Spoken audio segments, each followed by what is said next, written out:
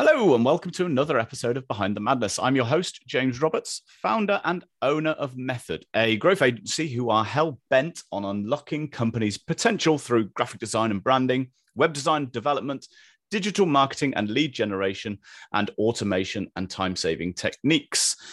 Today, it's not just me. I'm joined by Jamie and Paul, both of Method fame, who will be joining me to talk about business strategy and why it's so important for business growth.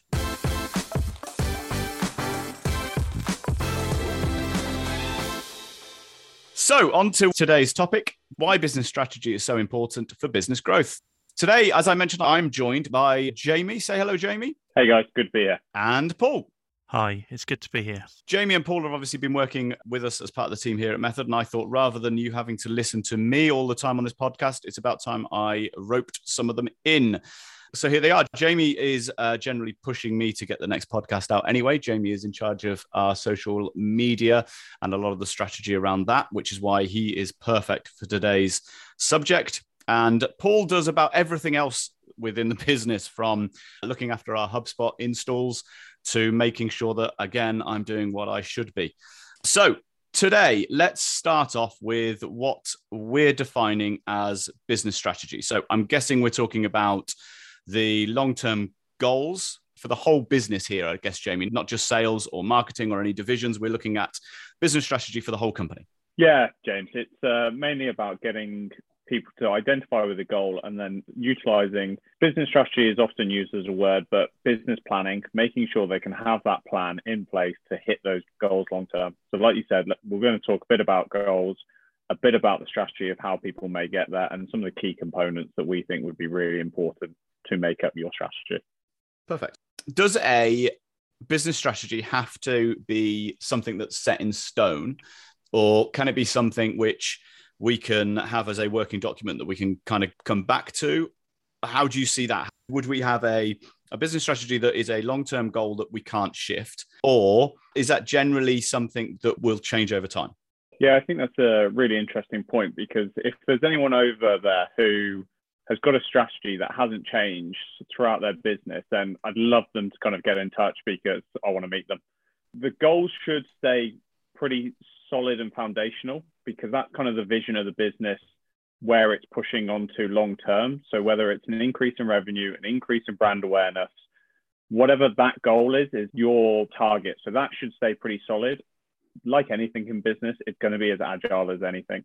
But the flexibility within the strategy, the how you're going to get there, is the really important. Stay agile, stay flexible, because as you know, James, as a business owner, day to day, everything can be different. So especially in the times we've experienced in the last 2 years, staying agile is key.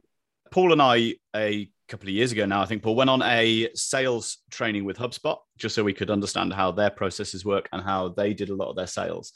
They were very much around setting these goals in place, and certainly with sales, making sure that people were really adapting these business strategies and focusing more on the goals as a business. For example, if you take the railroad, their goal was to transport goods from one side of America, and in this instance, to the other. So the best way to transport goods from one side of the country to the other was via rail. But when other systems came into play that were better than the railroad, the fat cats who were making all their money couldn't see that change and wanted to continue making all their money. So their goal actually became the railroad, not to transport goods as easily as possible. I guess here we've got to be flexible enough to understand that change. And this is where you've got to understand and adapt as a company and not be set in stone that you are too stubborn to change, which can then be your downfall. Hence, I guess, where the failing is and can come in. So I guess we're looking at adapting that business strategy, but also something which we can break down into smaller chunks to kind of get there. This business plan is very much, I guess it could be a 5-year plan, it could be a 10-year plan. I guess the time frame doesn't necessarily matter, but then we can start to look at smaller challenges and smaller tasks within that bigger goal and break those down for then. So in terms of breaking down these bigger business plans, one of the things that we obviously look at, and it's very much coined within a marketing sense, SMART goals. So, Paul, do you want to talk to us a little bit about SMART goals? So basically, a SMART goal is an acronym. So it's specific, measurable, attainable, relevant, and time-bound. With a SMART goal, you're increasing your odds for success by verifying that the goal is achievable. You're identifying metrics that define the success, and you're creating a roadmap to reach those metrics. Cool. So we've also, just as a little interlude, we have a download all about SMART goals on our website. So if you go to the resources tab on our website, hellomethod.co.uk, scroll down a little bit, you will find SMART goals as a little template that you can follow. But what I want to do quickly, if I can, is just to give you, let's say, an example of a SMART goal. So as Paul says, SMART goals are something that's achievable, that you can work to in a time frame. So you might have a number of SMART goals to reach your business plan. But let's say you're looking at blog traffic. So blog traffic is your goal. So to be specific, you want to boost your blog's traffic by increasing your weekly publishing frequency from, let's say, 5 to 8 times a week. Then measurable would be something, how can we measure that? Well, we're looking for, let's say, an 8% increase in traffic. Attainable, your blog is increased 5% last month. So when we increased our weekly publishing, we could actually see that increase in blog traffic. Relevance, well, we want to increase our blog traffic. So we want to boost our brand awareness by generating more leads. So it's massively relevant to increase those blogs and the frequency of our blogging. And time bound, we want to get it done by the end of this month. So we have a nice little SMART goal that has all of the ticks that Paul mentioned earlier. So now we understand a little bit around kind of some elements which are within our business plan. I think, Jamie, you mentioned earlier about the Goldilocks point, which is being able to find a balance, which is something that's just right, where you're not spending too much time planning and you're not spending too much time just doing. You have that middle ground where you've got a business plan that has had enough around it to formulate something that you can actually do and stick to. And you haven't also rushed ahead to execute that plan without having enough kind of foresight beforehand. So Jamie, if you would, let's have a look at some of the things that we might include in our business plan. What steps would we take? So there's 3 main steps, James, that I'd make sure any business is trying to really nail when they're looking at their business strategy. First one is making sure they're identifying the problem. So a lot of companies fall in love with their solutions, but it's making sure that they are identifying what problem they are solving. So whether it is to alleviate a pain point or to add value into someone's life through delight, making sure you're really clear and have clarity on that is pivotal, because that's your offering, that's your value. Then it's about who for. So this is where tools like a buyer persona and customer journey mapping are really key, because they allow you to identify and empathize with who you are creating that value for. That will then lend itself to your sales strategy or your marketing strategy and gives you and your team a big picture of it. And then the last one is about the brand, making sure you have your core values identified, the culture you want to address with, and also the USPs. So whatever makes your brand different, because that will influence the how. So you take those 3 elements, so your buyer persona, the problem, the value creation, and obviously your core values as a brand, and you work out how you are going to address where you are now to where you're going next. So with the strategy, we can use something called a bridge model, which is where you've identified where you want to be, like Paul discussed with the SMART goals. You now know where you are, and then it's about drawing that bridge across to identify how you're going to get from A to B. And using your bridge analogy, I guess if we don't have any parts of that, then your whole business plan falls over, because you don't know who you're targeting. You don't know really the problem then that you're trying to fix for somebody. And your values, I think values are something that we come back to all the time, where we help businesses. We help businesses grow. We help business become the best kind of versions of themselves. That is quite a wide scope that we have, but our skill set is obviously through more creative services or marketing services, and obviously the design, etc. So that is where we can help and add the most benefit to kind of companies. I guess in turn, those steps Jamie, that you mentioned, the buyer personas, the problem, the core values, are almost the other way around. People generally know their kind of core values. They know the problem that they're trying to solve, and the buyer personas then can be created alongside that problem that they're trying to solve. They will then realize who those buyers are for that problem. Is that the way you would kind of break that down? Yeah, absolutely. I think those three, as you've identified, are really key to making sure a business does what a business needs to do. And having that breakdown just allows you to build that bridge and build out the how, because everyone's going to do a different how. If we look at some really good examples of business strategy, and we'll take a local brand, Gymshark, they built out the strategy on sending t-shirts and sending gym gear to YouTubers and people on social platforms that they admired. And those people then wore them on their channels, and the inception of influencer marketing kind of really kicked on. But these guys were doing that as part of their strategy, part of their how, before that was kind of labeled a term. So that's how they identified a USP that they wanted to do, and it really worked. Are we trying to get Gymshark to send us a load of merchandise? Is that plug there, Jamie? We're all. Should we just give the address as well while we're at it? So, with that in mind, I would like to just make a comment about Under Armour then. Yeah. Apple.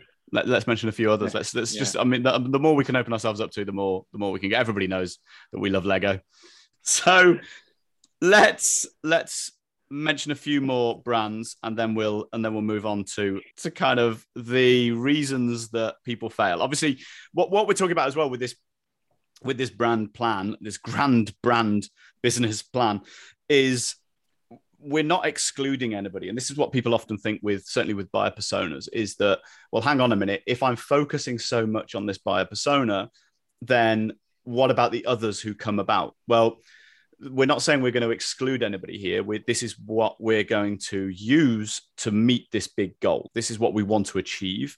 And this is the best way of doing that. Other people are still going to come along and have touch points with your brand or with your business and still buy from you, because you're not excluding anybody. This is just the best route forward for that long-term goal. And again, those SMART goals might break that up a little bit more. And I think my main point there again was not excluding anybody from buying. It's just more targeted towards the bigger mass where these people are. And we're putting all of our effort into that. And then over time, the goal might change. The persona might change. We might add an extra buyer persona. You don't have to have one, but we're trying to maximize your effort here. And we're trying to focus on the best plan to get those results. And if you're focusing on 5, 6, 7 buyer personas, that's a lot of work. So prove one, then look at automation of how you might be able to keep that moving while looking at maybe then the next buyer persona once you've proven that journey the first time. I'm going to jump in there, James, because I think that's a really important point, because an analogy I'd like to use is a toolbox. When you have a toolbox, you may have a project in mind, whether it's building a shed or just putting up a shelf, and you'll have different tools in that to take on the task at hand. But that doesn't mean what you have in your toolbox won't be good for like future projects, but also you may not have the tool when the future project comes along. And so therefore you need to replenish that toolbox.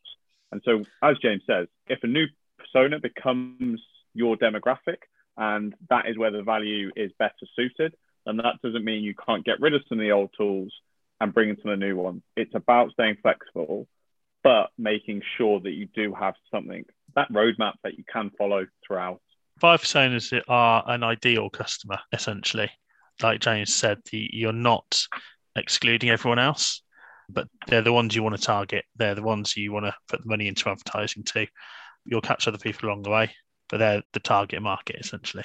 So now we've got that kind of outlined. We've all know companies, big, small, who have failed to really change or look at their business strategy and change that business strategy. And I think that is where most businesses will fail, is not being able to adapt. And if you don't have the business plan in the first place, then obviously you can't revisit that and see what's going wrong.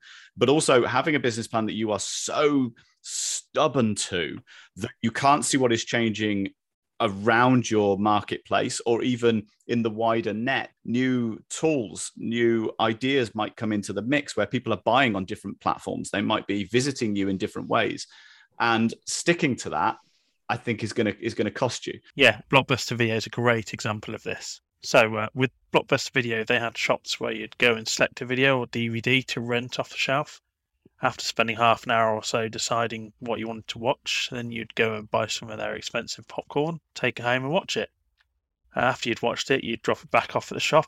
There are a few online DVD rental companies that merged to create a Blockbuster through the post. You'd go onto their website, select a film, within a day or two you'd get the DVD through the post. And you'd post it back when you'd watched it. There's no late fees, but you couldn't rent another one until you'd sent that one back. And that fairly quickly turned digital through streaming. Services like Netflix emerged, which were instant with a monthly fee and thousands of films to choose from. It is a great story because I think Mark Randolph and Reed Hastings, who are the founders of Netflix, really identified that problem that we were identifying earlier. Like, I don't know if you remember, Paul, but Blockbuster used to have extortionate late fees, and also going in and kind of being like, oh, I want to watch the new Avengers film or something like that. If Joe down the road had it out, then they only had one copy. So straight away, you're out of luck. Yeah, so I think, especially with the sort of the top new films, they had several sort of 5 or 6 copies. Like you say, if it was a popular film, they're out. You had to find something else to watch. Where Blockbusters went wrong is that they didn't think that the digital age would take off as much as it did. They thought people liked the experience of walking into their shops, spending time trying to find a film, and didn't adapt to a mail order or a streaming service. They could have quite easily have done that. They had the ins with the film industry. They were a massive customer. So they could quite easily have set up a streaming service themselves, but they just didn't have the foresight to do that. Others did and sort of became the standard. I'm going to jump in here and put James on the spot a bit for you guys. As a business owner, why do you think people wouldn't look to adapt when the technology is evolving? What would be the barriers? Would it just be arrogance, or would there be stuck in your ways? What kind of things do you think? Was there a too big to fail aspect to it? So I think in terms of Blockbuster, I think there was an arrogance. I don't think they thought that everybody who had video players or anything in their homes were going to really just abandon them overnight. I think they would have probably thought that the internet streaming services weren't up to speed, or people wouldn't be streaming it that quickly in their house. As it happened, it was very, very much overnight. The infrastructure was there. So I think in their terms, I think they believed that it would have been around for a lot longer and didn't have their eyes fully open. I mean, that is going from something which is very much a physical product into a digital world when they were very, very analog. Everything that they did was very analog. So it was a little bit of the unknown for them. We've always been very lucky that we are small as well. They're a large organization, which to be able to pivot, like Ross from Friends will let you know, isn't just a 90s pun, wouldn't be able to move as quickly as, say, we can. We're a small company.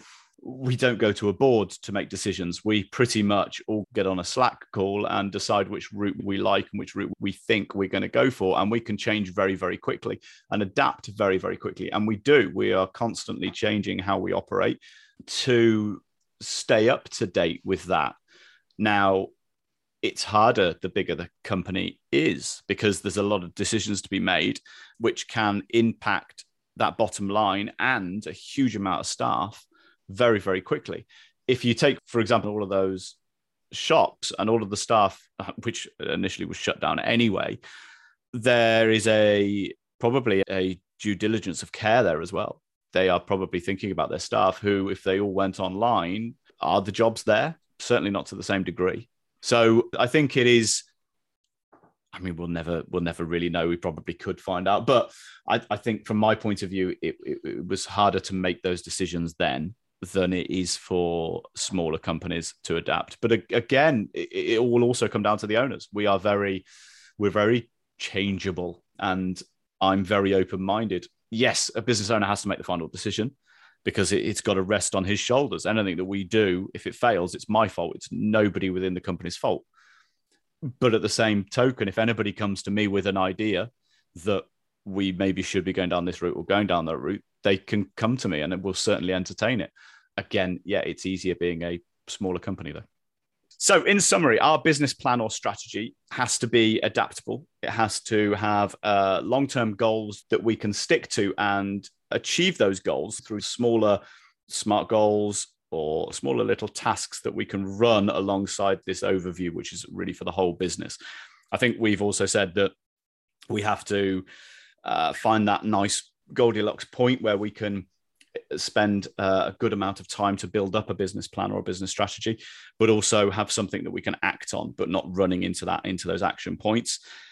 We want to not be fixed or set on a particular plan. We've got to keep going back to our goal. Let's think about the railroad and keep going back to what are we trying to achieve and what do we want to do. But as a whole, I think, really focusing down on your core values, your problem, and your buyer persona will help massively. Your buyer personas are going to change over time. Their needs, their challenges, the way they want to get information from you or buy your products is going to change. So I think as a key takeaway, focus on them and learn from them, listen to them. No matter the size of the company, speak to your customers. If you're right at the top, take the time to go and speak to your customers. Then you're going to be more ready to change and not fall into the trap that Blockbuster did.